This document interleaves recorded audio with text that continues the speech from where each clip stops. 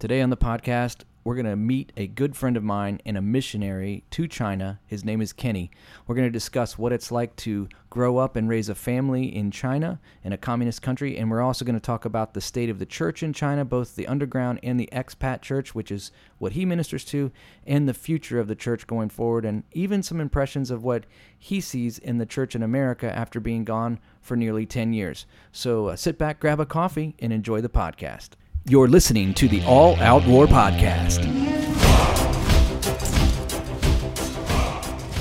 What's going on, everybody? Welcome back to another episode of All Out War. I am your faithful host, Turner, and I am joined in the studio with Steven. What's up, Rosie? Hey, what's up? And Cody. What's going on, Cody? Hey. You doing good? Yeah. Yeah? Doing real good. You're doing good. Your beard looks good. Thank you. Yeah. Hey, listen, we have a great show. This is a special podcast. We have a guest that came in all the way from a foreign country, all the way from China, believe it or not. China. And I want to introduce everybody to my great friend, Kenny. Kenny, say hi to everybody. What's up? And Kenny is Kenny is working in China as a missionary, and he is just doing some cool stuff. And I'm going to let him share about that in a minute. But before we do that, I just wanted to just share that I've known him for a really long time. I met him when he was a college student at Patrick Henry College. And he was coming in as I was a youth pastor, and he was leading worship on Sunday mornings and just leading these kids in worship. And he was one of the most energetic guys that I knew at that time. He would come in on a Sunday morning, and he was like the Energizer Bunny. And it was just really cool to get to meet him and know him. And I was just assuming that he was going to be famous one day, and I was going to be able to say, I know that guy. Well, now I'm on this podcast. Yeah. Your own prophecy. So say hi to my mom, because that's who listens. Hi, Mom. That's it. And maybe Cody's mom listens. But no. Steven, do you have anybody that listens? No. No, yeah, me either. So this is just for us. This is all posterity. But anyways, hey, so tell us a little bit about what you're doing overseas and what God's got you up to. Sweet. Okay. Well, first I got to say, like, when I was in college, Turner was, like, really a mentor to me. Like, one of the more influential people in my life.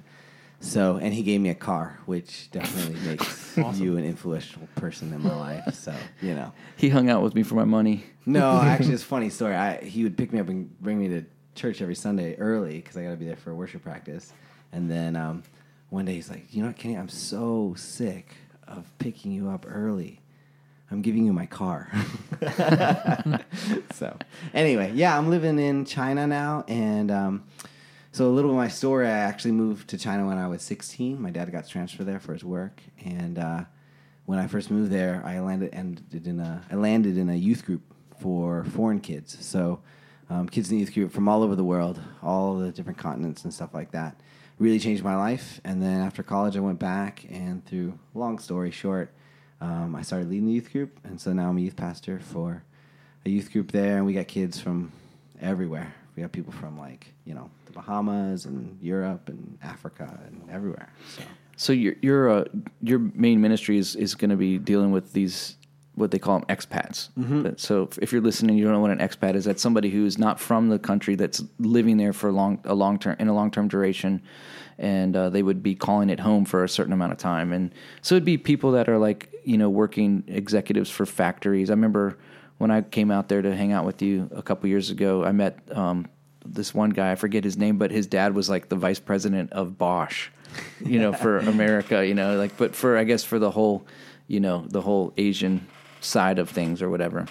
But so that's what you mean by expats then. Yeah. So we got a big group, like, wide swath of people who, like, English teachers making nothing and their kids come. We got, like, people who are CEOs and their kids come. We got diplomats' kids, other people who are there really intentionally serving the Lord there, and their kids come. And so, yeah, a lot of different backgrounds, pretty diverse, not only in like passport country or ethnicity, but also in socioeconomic kind of background as well. Okay, that's cool. What are you doing? What's the primary focus on your ministry right now then? So can you... So we have a youth group. We meet. We also have like like a kind of a discipleship program that we do with a smaller group of kids who help serve in the youth group and stuff like that. And then we run retreats a couple times a year and stuff like that. So yeah, but the context that these kids are coming from is just really insane. It's really insane. I had some kids in my youth group who had lived in the Middle East and had a bunch of their friends shot by the Taliban. We had like other kids one kid who basically kind of was abandoned by his parents, told to go live with his sister who was a college student there, and he's in our youth group. And yeah, so just a lot of different contexts. So what do you find as a challenge to minister to these kids? So say you got a group of kids and you got some that are coming from like Australia and some are coming from Europe and some are American and some are even, Asian. And so you've got all these, it's kind of truly a melting pot. Mm-hmm. What are some of the challenges that you guys face to really bring, and what are some of the methods you use to kind of move them in the direction that you feel like the Lord wants them to be? Yeah. So this is kind of ironic, but you're a TCK, so you get this. Yeah. Is that like when you are all foreigners and you're having that common foreign experience, it makes you come together super fast. It's kind of ironic, but actually a lot of my students, when they go back to their home countries, they have trouble connecting with other people because it was so easy in our context to just, oh yeah, I had that same experience where I tried to say lettuce and I said wig instead or whatever, or like was trying to ask a question and I instead like asked to kiss a person, or like everyone has that same, or I tried to learn Chinese or whatever. Yeah. Actually in Chinese it's a tonal language. So if you say wen, it means to ask. If you say wen, it means to kiss or smell. So yeah. It's How is your Chinese coming, by the way? My Chinese is all right. Yeah? You want me to say something? Yeah, do it. What do you want me to say? I don't know. Say welcome to the All Out War podcast. I don't know how to say All Out come War. On. Now you said it was coming along. 欢迎你们来到听我们的 podcast。这个 podcast 叫 All Out War. It sounds like you said 全部的大家. There we go. Maybe that's how you say it. Okay. You could have totally made all of that up. Speaking in tongues, right? That's all. I would have never known, man. Don't even know. It sounds like my tongue language, actually. Yeah. That was pretty good. So, but I guess I would say challenges that we face. I would say, it is true that we have a pretty wide gap on social economic stuff. Yeah. So sometimes that runs into an issue when you're like, hey, let's have this event, and somebody it's pocket change, and somebody else it's like I actually had, this is crazy, I had one of my adult helpers. I didn't find out about this till later, but he was eating rice and eggs throughout the whole week to save money so he could blow his entire food budget to go out to eat with our youth group. Oh, wow. I found out about it later and I was like, what the heck? Like, I have budget for that. I'll pay for your meal for you to come and serve these kids. But that's the experience of some people there while, someone who's like a VP of a multinational, right, corporation, their kids coming as well. So yeah, they have a driver take them to the youth group and drop them off. So I think that's one of the biggest. And then the other big thing is pretty much all of them go to international schools, and the international schools there are extremely. They have very strong liberal ideology. And it's very humanistic, it's very similar to the Ivy League schools here in America. Yeah, yeah. And so Christians can feel really embattled in a lot of their classes. And you should speak to this if you have any of the same experience. And yeah, that's exactly it. Yeah. Yeah. And also they feel like if they stand up for a lot of things that Christianity says, that they're very much a bigot or a hater or something like that. Yeah. So I think a lot of what we were talking about before the show, I think a lot of this being able to express God's truth in a winsome way, in a way that that communicates love and God's heart for the world, is something that we wrestle with as a group and try to learn to do, because they can feel pretty embattled sometimes. Yeah. So let me ask you a question. When this is just something that just popped in my head right now when you were talking, what is your interaction with the nationalists that are there, and what are your what are you allowed to and not allowed to do? Like for instance, could you take a short-term mission trip in China to help out people, but maybe not necessarily with the emphasis of verbally preaching the gospel? Can you do things like that? So, well, first off, there's a lot of misconceptions about China, which I could talk about. That was going to be my next question. So, I mean, okay, so, you know, the news stories you hear so let me use this as an example. Almost all my Chinese friends, they're like, can you go out at night in America? Like, can you walk on the street? Are you going to get shot? Right? They don't think it's safe? They think it's not safe. Oh. Because their view of America is that gun violence is constantly happening. Yeah. Right? Depends where you are, right? Right? I guess in Detroit. Chicago, and that's the truth, right? Yeah. is That's that the there are constant. sections of, say, some cities, but not the entirety of all cities or even most cities, right? Sure, yeah. But there are sections where that is something you need to be aware of. But it's not happening all the time.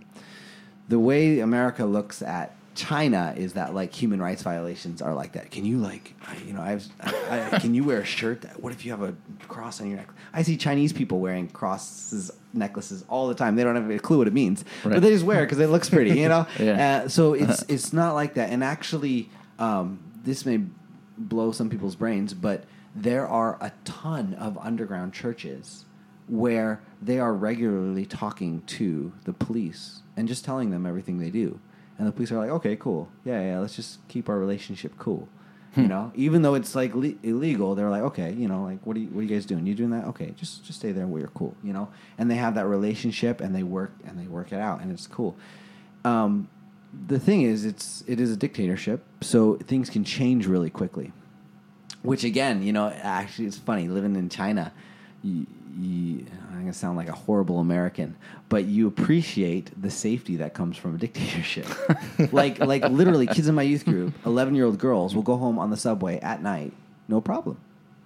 Yeah, Isn't that would crazy? never happen here. No, it never happened Yeah, here, right? But there, you know, no problem, because if you mess with that girl, people don't see you again, right? You know, or whatever, right? Yeah.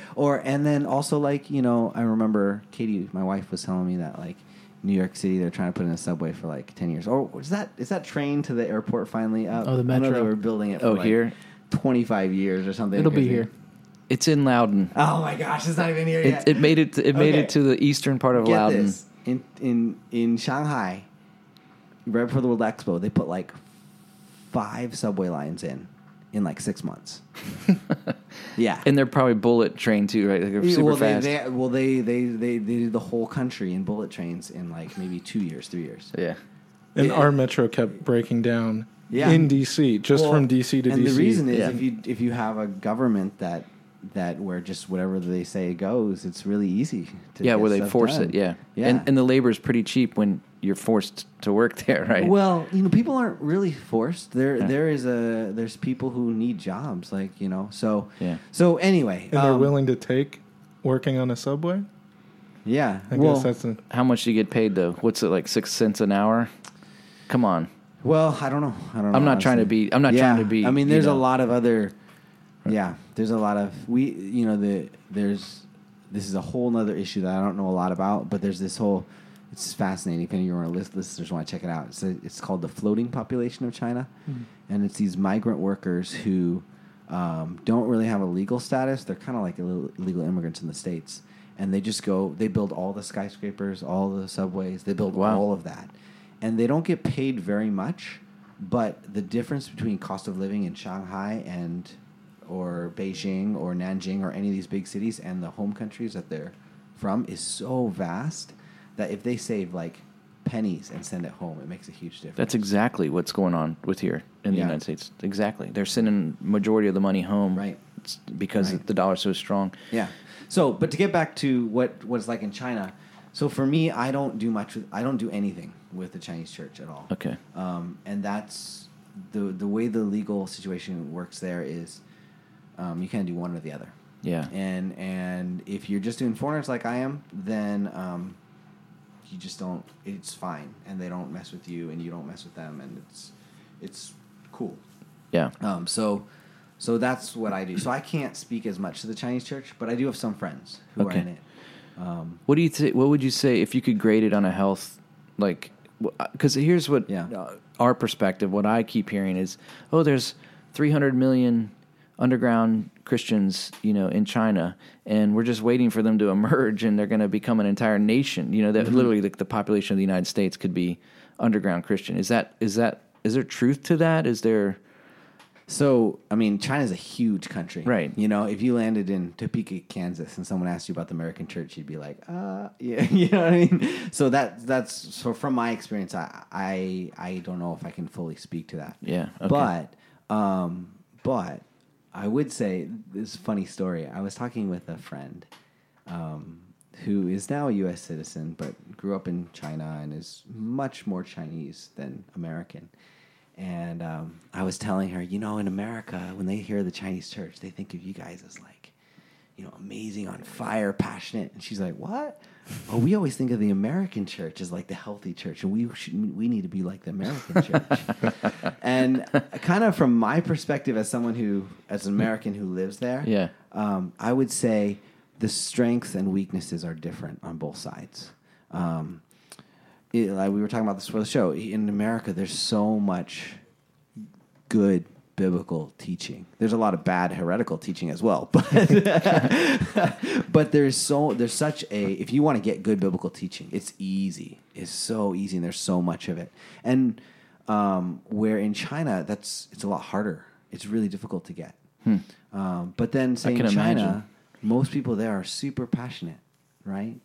And where in America, that's definitely a weakness. I come back sometimes, I'm talking with people, I'm like, come on, care about Jesus, you should care, he's so good, where they're like, yeah, so there's strengths on both sides. And I think probably the most exciting thing that's happening in the Chinese church is the amount of missionaries that they are sending out, especially to the Middle East. I don't know if you've heard of the Back to Jerusalem movement or things like that. You haven't? Okay, well, I'll give you a brief thing. So I don't remember where this is from, but there was some prophecy somewhere somebody gave that was just basically, how the gospel began in Israel, spread to Africa and Europe, then went from Europe to America, and then from America and Europe to China. And for the gospel to make a full circumference of the world, it needs to go back through the 1040 window to Jerusalem. And the Chinese church, much of the Chinese church has taken on this as their call, back to Jerusalem. We will carry the gospel back to Jerusalem. That's cool. And what's amazing about it is that most of the Western white missionaries can't go to any of these countries in the 1040 window, but Chinese people can. Yeah. Chinese people can get visas into Iran. They can go to all these other places that white people can't go, and they're accepted in ways that white people aren't accepted as well. That's right. So God's using them in different countries. My sister-in-law is with a couple of Chinese missionaries in Lebanon right now, working together with them with Syrian refugees and stuff like that. So it's pretty amazing. So what would you say the greatest need is? Do they need theological training so that they can be more effective missionaries? What's the big need for that? Yeah. Or do you even know? To be honest, I don't feel like I can really. It's probably very hard to speak put to it. Yeah. What do they how does do you know how the underground church how do they have underground Bible colleges and things like that are happening, or? Yeah, I think so. Yeah. I know there's a city called Wenzhou, which is known as kind of like the Christian capital of China. Oh, really? Yeah, it's where a lot of Chinese missionaries go to get trained before they're sent out and stuff like that. Cool. So, but honestly, I'm just not plugged in to that whole world, and that's kind of intentional because for me and kind of what God's called me to do, I can kind of either do the expats, do the other foreigners, or I can do the locals, but I can't really do both without getting kicked out. Right. So I've kind of been like, what do you want me to do? And I feel like God. So how would you work with the nationalists that are locals in a legal way as a missionary? Well, there's an illegal way. Oh, okay. So, but you just, you work around stuff. Yeah. But you can't mix it. Gotcha. Yeah. That's weird. Yeah. So let me ask you a question. So you've been. How long have you been in China now? How many years? Like 10, right? 2000, about 11 years, 11 off years. and on. I first moved in 2002. Okay. When I was 16, but then back and forth. So about 11 years. So you've been over there ministering, and you've been back in the States here and there. Probably not as much as you'd want, but what your view, or maybe not. Maybe To be honest, I love it there. yeah, that's a good It's thing. home now. That's Yeah. cool. No offense, I love America. No, that's great. Actually, that's probably the best thing that they could have is that you look at that as home. You know, but in your view, looking back, because now I want your opinion on back on the States, looking at your interactions with the church here. What would you view? How would you view the health of the church here in the States right now in comparison over time, just since you left and now a different perspective? Yeah, my perspective on America definitely changed. I mean, you just jump in here too, just being a TCAK too. You know, your perspective changes. Well, let me But, TCK. You keep Sorry, saying yeah. that. People that are listening don't know that's a third culture kid, and it's basically explain what a third culture kid is because I don't think everyone knows that's Yeah. listening. I can. I mean, I work with TCKs for my youth group is a TCK youth define- group. So I'll define that, yeah. it's third culture kids. So basically, the idea is parents are one culture, and then they live in a second culture, and the kid grows up in the second culture. And so what happens for many of these kids who grow up like that is, you know, like if you're American parents growing up in, say, China, you probably celebrate Christmas, but you probably don't get a turkey because it's kind of hard to get a turkey there. Oh, gotcha. You know, and then like so maybe you graduate and you go to college, but when you go back to America, you don't know how to drive a car, you don't know how to pump gas, you don't get American jokes, like, you know, but yet in China you're a foreigner too, but you're not really Chinese and you're not really American, you're a third culture. Yeah, you don't like. I guess to jump in for a minute, like it was weird. Like we lived in the Philippines, and yeah, we used to go to the beach for Christmas. That was like our Christmas tradition. We never had. I would love that, man. Green trees or anything like that. Yeah. No evergreen trees. But yeah, it was weird adjusting because I didn't like just for me because well, I lived both in Europe and Asia, so it was kind of weird because I picked up things growing up with my European friends that lived in Europe and my European friends that lived in Asia and then my Asian friends that lived in Europe and Yeah, right? all vice versa. And when I came back to the States, like I didn't know anything. Yeah. Some of my schooling was so different. Yeah. And I think a common experience for third culture kids is you come back to your home culture and there's all these cultural expectations, but you're so lost. Yeah. And it can be really difficult. That's the hardest part. So you probably is when feel you come back to your home country. You and feel you're like you feel like you have no roots. yeah, where's that's part of home? it. I think Yeah. for me, I came back and I'm like buying stuff at the grocery store. And I'm like, do I look the cashier in the eye? Like, am I flirting if I do that? Or like, oh, do I say thank you or do I not? Or do I ask how they're doing? Oh man, where do I put my hands? Like, I remember feeling. I don't know if you had this experience too, but I felt that because in China, I'm the foreigner, so whatever I do is weird, and like, I'm like, yeah, I'm weird. Hey, how you doing? Yeah, and I don't know, they think I'm flirting. They know I'm a foreigner. They know I don't know what the heck's going on. They're cool with it. But then I come back here, and there's all these expectations on how I act. So anyway. Okay, so as a third culture kid, Yeah. But looking into the States on the church Yeah, in the States, yeah. tell me, like a health assessment. What what are the things that are standing out to you in a good way and in a bad way? Well, I think that to be honest, it's easy for Americans in general, but maybe Americans in the church to be kind of myopic in thinking that America is the world. Wait, we're not. No, Wait, what? You're not. You know, like the World Series when you like win at baseball. There's a lot of other countries besides Canada and America, actually. You know, Mexico. But did they win the World Series? well, they might. No, anyway, yeah. You know, so like Put a team together. That's what I'm saying. Yeah. Let's make it happen. And also, there's a lot. I think there's a lot of just like cultural assumptions that are there that when you interact with the rest of the world can hinder the gospel or loving people. Yeah.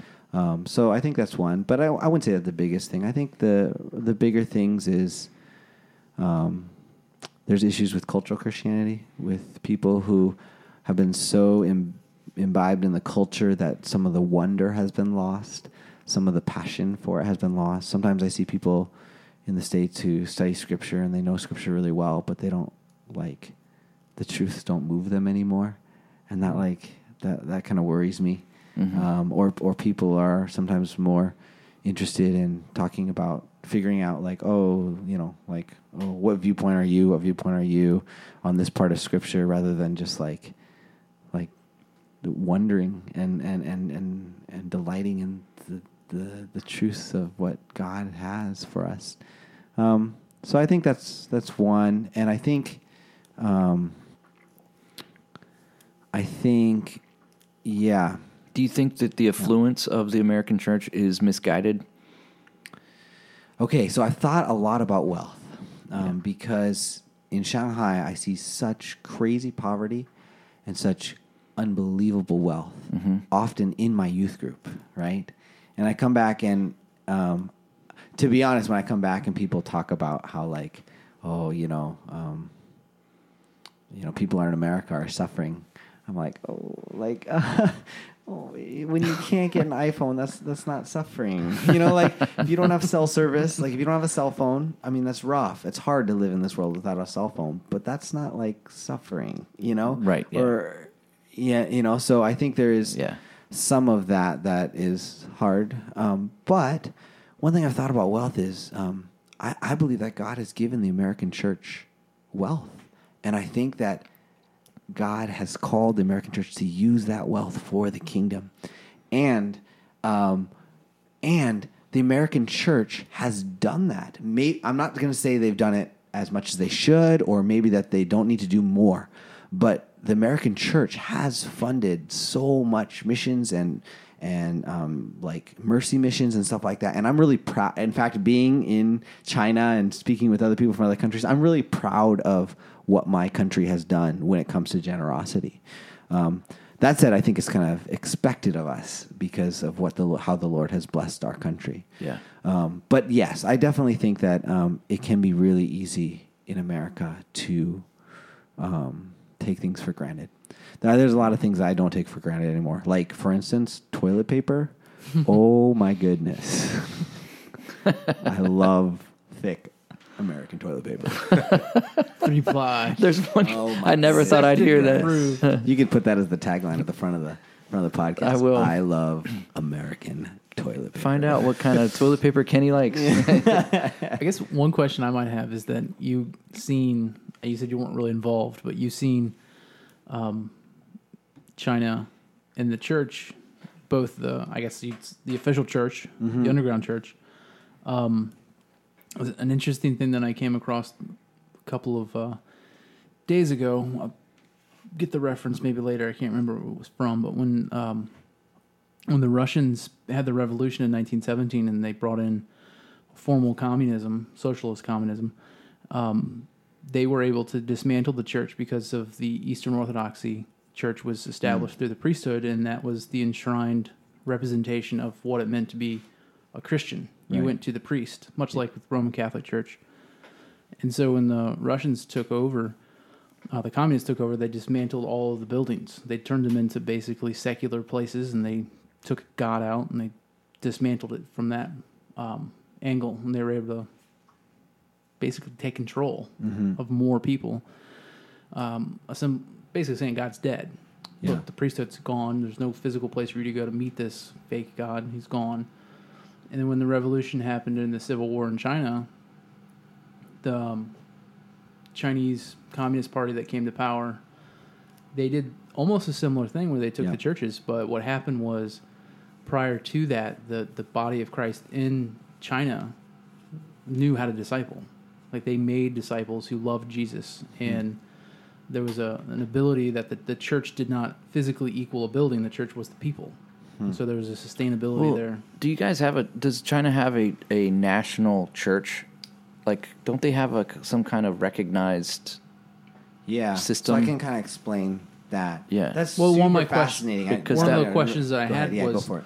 when you come back and you see that we don't have that. We have like the tradition of separation of church and state. Like, we don't want to have the two commingling together. Right. Because we left a tyrant. Like we left the understanding of what that meant when you put them together. The religious intolerance that does happen, England and the Catholic and Protestant wars that came about. Anyway, the main question is like when you come back to the United States, do you see like in evangelicalism in particular in Christianity, like a desperation of power that some might want to have with a political force to basically stay in power? Any compromises that you might see coming back? I know prior to the show you mentioned something to this effect, but like coming back, how do you see that? Is that a good thing, a bad thing? What's the providence of God on top of that, if anything? Yeah, maybe I can speak to this, and then we can talk about the stuff in China too.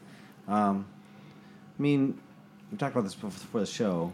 I am worried about. I'm worried about the Christian right. I'm worried as someone who grew up really believing in. I mean, I studied government. I thought I was going to be president and take back my country for Jesus, And when I was 12, I was like, I'm going to outlaw makeup, and like all this stuff. Anyway, yeah. This is why I'm never going to get elected. Although I still have a. Well, now we have it on audio, so yeah, right. I know it's going to come back to haunt you. Actually, funny story about that. I took a short job reading Chinese textbooks because they have the audio that goes with the textbooks. And for one of them, I read this like super communist Mao, like Marx, whatever thing.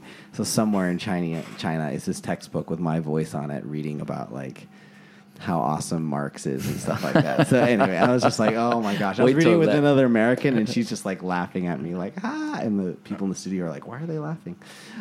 Anyway. Okay, so, but yeah, no, I am worried that that parts of the Christian right have made compromises so that they can continue to have influence, and I am hopeful that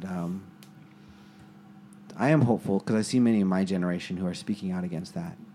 Young Christians who say. We shouldn't compromise on this stuff, and I believe that God will honor that.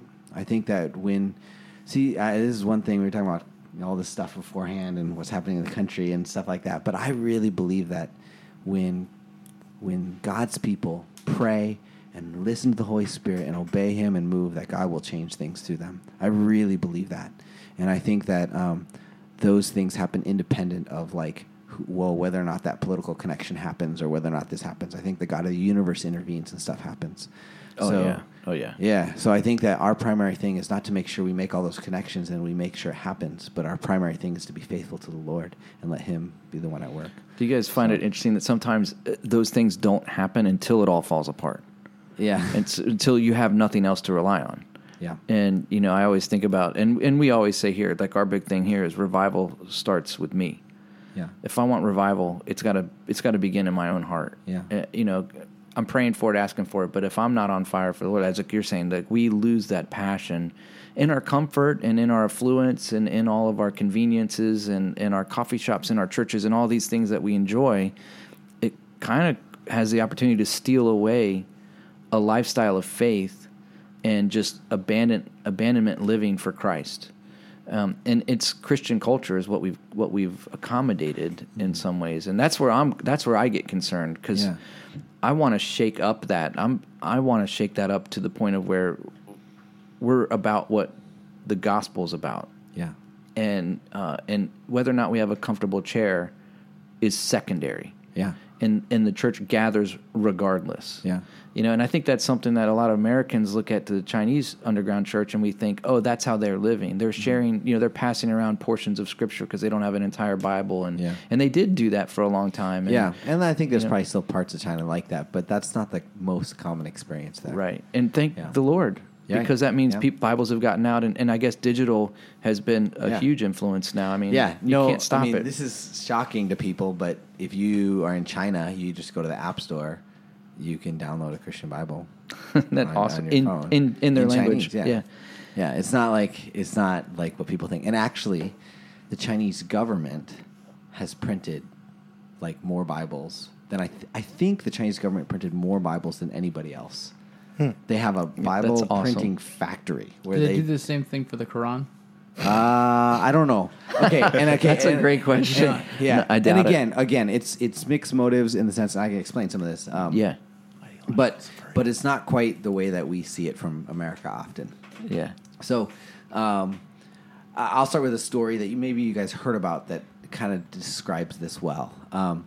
So maybe you heard it was like a year or two ago, like Chinese government is blowing up churches, and like they had these videos of like churches like being dynamited and then like stuff like that, Forcing them out and all that. Yeah, and that was happening, but the full story behind that, there was more of a story. So what was actually happening was Wenzhou, this city I mentioned earlier, super Christian. A lot of the government leaders, a lot of the business leaders, they're all Christians there.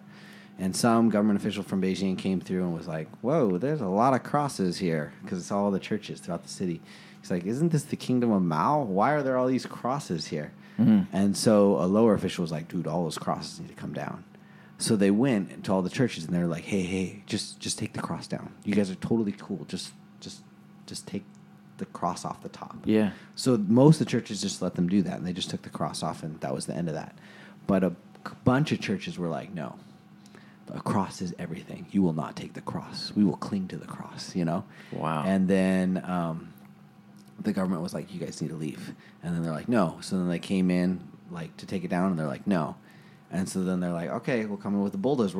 If you're gonna defy us, we're gonna take down the whole church. And then people are like sleeping in the streets, so that when the bulldozers come, that they can't. And eventually, like, special ops teams are coming in to like remove these people out. And then the bulldozer, not the cross. And then in those cases, yeah, they did destroy the churches. So well, let me ask you this: like, I mean, is there so defying the government in that way? I mean, what if that moved to some sort of revolutionary place where then all of a sudden other churches stood up and then they couldn't stop it? Like, because I mean, if there are 300 million believers or more in China and they unified, the government has to be afraid of that. Yeah. So I'm gonna sound super non-American here. Please, you're gonna probably think I went native. No, man. I want to hear it. But I would say the Chinese government wants what's best for China. The Chinese government is pro-China, just like the U.S. government is pro-U.S. Yeah. And I think in America, we like to think of the Chinese government as like, oh, communist, evil, like we're just feeding themselves off their people, and the people all there want to just throw off the restraints and have democracy and freedom. Most Chinese people I talk to don't feel oppressed and don't think of themselves as oppressed. Now, there are oppressions happening, but, you know, here you put your seatbelt on when you get in the car, right? Do you feel oppressed when you put your seatbelt on? Because when I'm in China, I don't have to put mine on, right? Actually, I do. You do? We were talking about this. I hate all the I hate the fact that we need all these decals and these stickers on our cars. And are you going to overthrow the government over that, though? Well, that's my point, though. No, we would never do anything to ever overthrow the government. Yeah. We would never. Oh my gosh, I don't think you can post this if I'm going to make it back. Right. But anyway, so what my point is, the perspective on the Chinese government is not the same as there, and even in regards to communism, the Chinese government doesn't. They identify as communist with Chinese characteristics, which basically means not really communist because they're super capitalistic. Mm-hmm. Well, yeah, right? There's millionaires and billionaires now. Yeah, and they've seen that once they opened the door under Deng Xiaoping, the economy just went crazy, and they love that, and it's been awesome for the country. Yeah. So I've been getting here in a while. Let me explain kind of how Christianity works in China real quick and how it relates to the government. There is the Foreigners' Church, and that's what I'm a part of, and the government basically leaves us alone. We're allowed to meet. They leave us alone. Then there is the underground church, and they are technically illegal, but the government generally leaves them alone unless they cause problems, unless they're like street evangelizing or protesting or doing something really, or if they get too big. But generally, if they're small, then the government's just like, it's okay. And again, this varies throughout the whole country. I can't really speak Right. Because like in some countries, a local official will be like super anti-Christian, and then there's a lot of repression. And other ones, there's like freedom, like a ton of freedom. So Yeah. really varies. And then the third is the government church, which is called the Three Self Church. And this is because an early missionary to China said, "Oh, we're going to establish the Three Self Church. It should be self-supporting, self-propagating, and self-governing." So the government church took that and said, "Yeah, that's what we believe too," which they don't really believe because it's not self-governing. Right, yeah. But we'll just remove the one. It's a 2.6 self church. yeah. So, but I think a lot of Americans think, oh, the government church, they're basically just, Mao worshippers. It's not true at all. There's a lot of genuine Christians in the underground, not in the Three Self-Government Church. Most of them are old. The Three Self Church is mostly older people. But many of them love the Lord dearly and preach the word and follow him. But the government is, if you're going to be a pastor in that church, you got to go to government seminary. You have to, you can only sing songs from the hymnal that the government has looked over and approved. You have to use the translation of the Bible that the government has approved. And again, that translation has everything in it, but the government just wants to check it first. Yeah. So there recently was a document that came out from the Chinese government on their position on religion. And what they said in a lot of it was basically religion should serve the Communist Party. So that's their thought behind it. Yeah. But the people on the ground who are Christians who are working in that system, I think many of them really love the Lord, and it's genuine. Okay. So, Well, that's interesting. Yeah, that's a cool. And the reason I brought that up was when Cody was talking about communism in Russia, and I happened to have visited there as well. The Orthodox Church there was really a shell.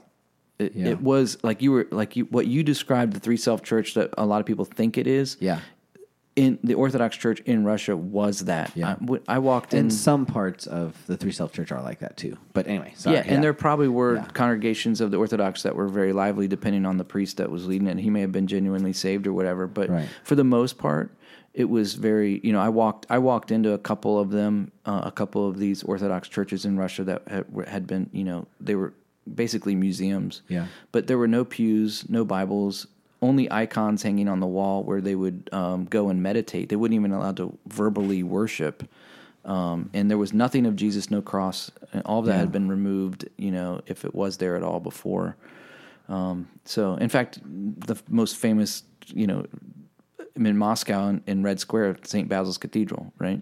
Yeah. You've seen it. It's got the beautiful, tulip tops or whatever they're called. It's empty. And there's no gospel there. You wouldn't even know it's a church. It's called a cathedral. But anyways, so that's why I was saying it was set up to be nothing. Yeah. And that's why they permitted it. But it's cool to hear these things about the underground church and how people worship there and what God's doing and how the word is still making its way through. And that's really exciting. And I also do really love the idea of that what you're doing with the expats, because it's really a niche of ministry that could just really go untouched. Yeah. And it just shows you how God has his eye on every part of his body. He's concerned about every part of his body. And so he's going to raise someone up to reach a part of his body that may be neglected, by and large, or in a big way.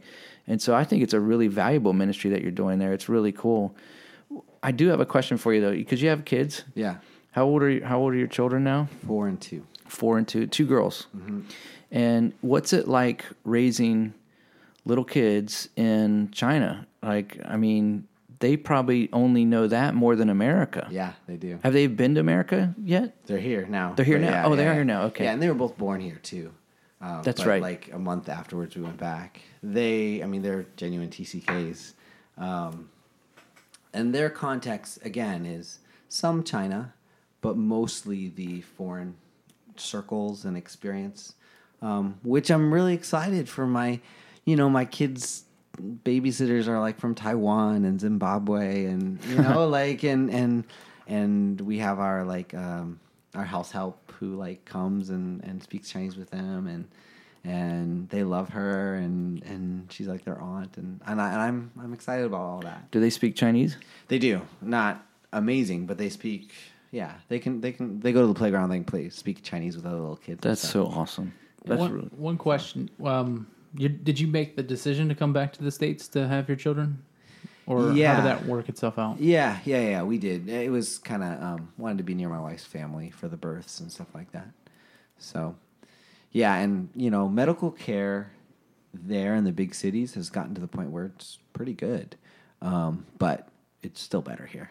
So, And are you how does that work for you for medical? This is stupid. These are stupid little questions, but That's it's just things that pop we in have my head. like a international insurance that covers everything. Oh, okay. So yeah, it's like a Christian thing. Oh, it is okay. Yeah. So you wouldn't be just get taken care of because they have socialized health care. No, they don't have socialized health care. They don't. Yeah, More misconceptions. Yeah, coming right so out. this is the thing. Yeah, is like Yeah, it is. I China thought- is super capitalistic, and their economy is like So who skyrocketing. who owns the hospitals then? Many of them are run by the government, Okay. but they still cost. They're cheap. They're unbelievably cheap. Like the thing is, there you go to they have the foreign section or the foreign hospitals there. They're the foreign hospitals, and like those hospitals have mostly American prices. So you'll go in and you'll get like a CAT scan, and it's like I don't know, $8,000. But if you go next door to the Chinese one, it'll be like $75 or something like that. It's unbelievable, Dude. Yeah, That's crazy. So, Can you go to that one? I can.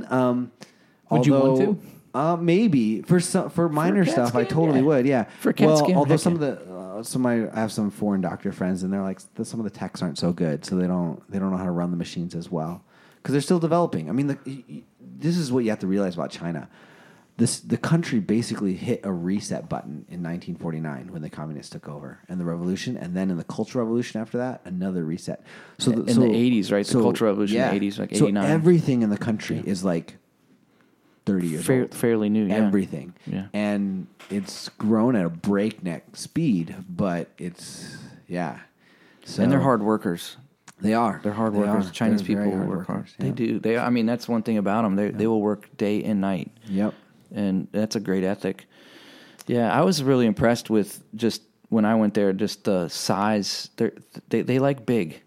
They like like we think of Texas, like everything's big in Texas. You go there. There was a building. It's like they're trying to outbuild each other. Yeah. The remember the bottle cap building or Yep. what'd you call it? The bottle opener. The bottle opener. Yeah. They built another one now. Second tallest building in the world. Is that the one that has like it looks almost like Indian architecture, almost like It's like a by an temple? American company. It looks like a rolled up newspaper. Oh, is it that one? Is that how new is that one? Maybe 2 years old. Oh, okay. So I haven't seen it. The one that they were built. So I went up in the bottle Yeah. opener, and that was 1,200 feet or something. It was ridiculous. It was super high. 474 meters, I think. Yeah. So that's like something Me, like yeah, I was going to say. does that? He does. the rest of the world. I know. Third culture kids use meters, right? Yeah. But I remember. Actually, we did. There's a race up the stairs. Oh, you did that? How I many meters did it. was that? Well, it's 480 meters. 100 stories. Oh, how many real feet is that? It's like a meter's like 3. Just joking. I don't know. It's over 1,000 feet.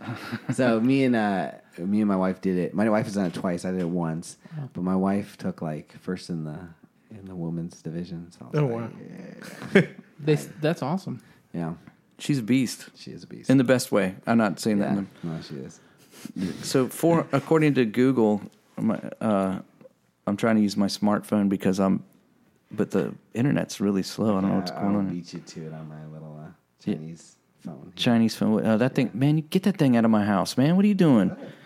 You probably stole all my banking information already. Whatever. All right. Blank.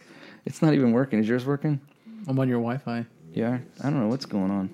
Feet, right? You want to do feet? Yeah, 400 meters to feet. What is that? While you're looking that up, I went up to the top of this. 474 is 1,555 Oh, feet. dude, I said 1,200. I was Yeah. just off by 300 That feet. just sounds like a greater statistic. Yeah. Dude, when we were up there, there's a glass floor on part of the part at the top, and they put cars up at the top, there's like a showroom. It is engineering feats. It's unreal. Yeah. And we were looking out. I felt like I was flying in like a little Cessna, and I could see across the plains of Shanghai, and you could see the soccer stadium, and I guess they did Olympic stuff there or something, or something. It was really cool looking. And one question, because we're talking about going up high. Getting high. in a holy way. No, like the upward mobility of a regular Chinese person. Like, are they able to climb a ladder like you would in our success paradigm? So here? yes, so this is the So I used to teach English at a fairly famous Chinese university, and the situation where I taught was Chinese professors who were doing postdoc work mostly in America, some in Europe or Australia. So they're all super accomplished. Cars are super expensive in China, so they all had cars. They're like, top of Chinese society. And I asked many of them about their background, and many of them had been like, their parents were like sustenance farmers, and they just like pooled everything together to send this one kid to school. Wow. And now they're like, and many of them, after they go and study, they become like U.S. citizens and stuff like that. Yeah. Bring their families So over. yeah, it's like, and many of the kids in our youth group, they are Chinese heritage, but they have like U.S. citizenship or whatever.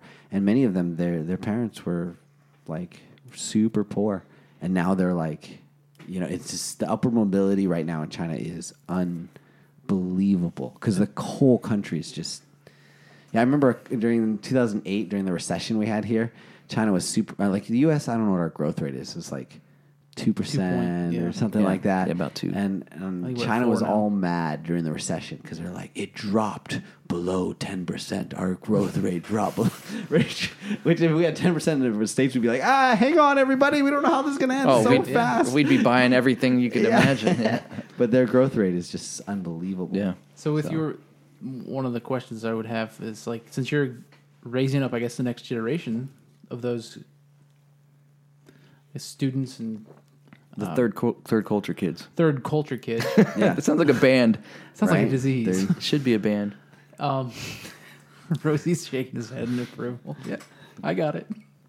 Yeah. But, like, how do you, like, you see your kids go back into the culture, but it's kind of like is it a separate culture that they're going to experience, or do they have the chance to go into the Chinese life and experience that?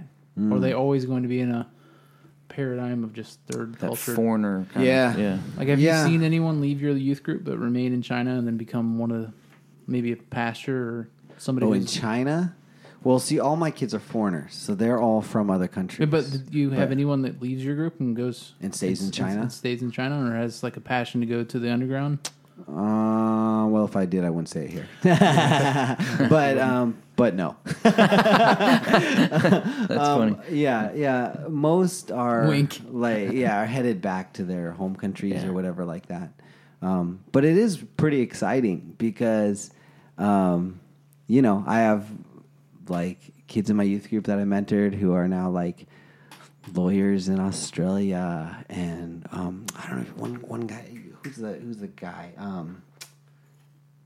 He's the Bishop of Baghdad. Have you heard of this guy? Oh, Yes. yeah. Oh, He yeah. was His name? actually Okay, yeah. He was at PHC or whatever a while back. Yeah. But one of my students is like working for him now. Oh, cool. And so there's like, because he's an Anglican priest, and one of my students was from England, and so they met up. And anyway, but yeah, so like my kids are graduating, going all over the world, Wow. which makes it really sad because I think most youth pastors get to see their kids more often than I do. Me, it's like, oh, you graduated. See you Goodbye. in the new heaven and the new earth. We'll keep in touch on Facebook. Yeah. Yeah. Right. No, yeah. that does help, man. I mean, when I visited, I'm there's probably a half dozen that I'm still interact with on Facebook. That's amazing. Yeah, and they've just, it was just a really God moment. That camp was amazing. Yeah. That's still in my top 3, moments in ministry. But what's amazing is it shrinks our world down, and they have such a common bond. Yeah. That third culture thing is really it's much more real than people understand. If you just have to imagine yourself being from here, but being raised in another country. I don't think you can It's hard to imagine. No, It's like It's impossible. Okay, it feels. Here's a good example. You tell me if this is right. It feels like you got dropped in the middle of the desert, and you're walking around for 3 days, and then you find another human being. And that's the connection that you're like, are you looking for water too? Oh, yeah, aren't you thirsty? Yeah, you're like, well, Stephen would kill him. He'd be like, "Do I have to kill this guy and get his water?" Also looking for meat. That's right. and it doesn't matter if You they're have black, food, right? white, it doesn't matter what they are. That's a good point. They're sharing that Yeah. survival experience with you. Yeah, And it's I was gonna say Yeah. it is really weird. Like for me, I always kind of it gave me issues when I moved back here, and I realized these people that I'm going to high school with, I'm expected to know them for longer than 3 years. Yeah. Like that's the thing. Like when we moved, we would move to wherever we were in Asia, and everyone else that was in the same boat understood that I'm probably, and this was in the 90s, so we didn't even have, I'm not in touch with anyone other than other Americans that lived there that were expats through the same reason. Yeah. Because we didn't have Facebook or anything like back then. But when you move there, you understand, okay, these are my friends. We're all going to be here from 1 to 3 years, depending on what time the staggered tours are. And so we have to become friends now very quickly. We have to become best friends now. And then this is all with the understanding that I will never see these people again ever. Yeah. Or it was at least back then. Like I know I'm not going to Yeah. run into any of these people in Southeast Asia where I think the only thing close to that you might get in the United States would be like military families. Yeah. You're deployed and you go 4 years at a place and then you go to another base and so your family has to make new friends every 4 years. Yeah. I made new friends every 3 years. My dad got a lot of transfers in the United States. Yeah.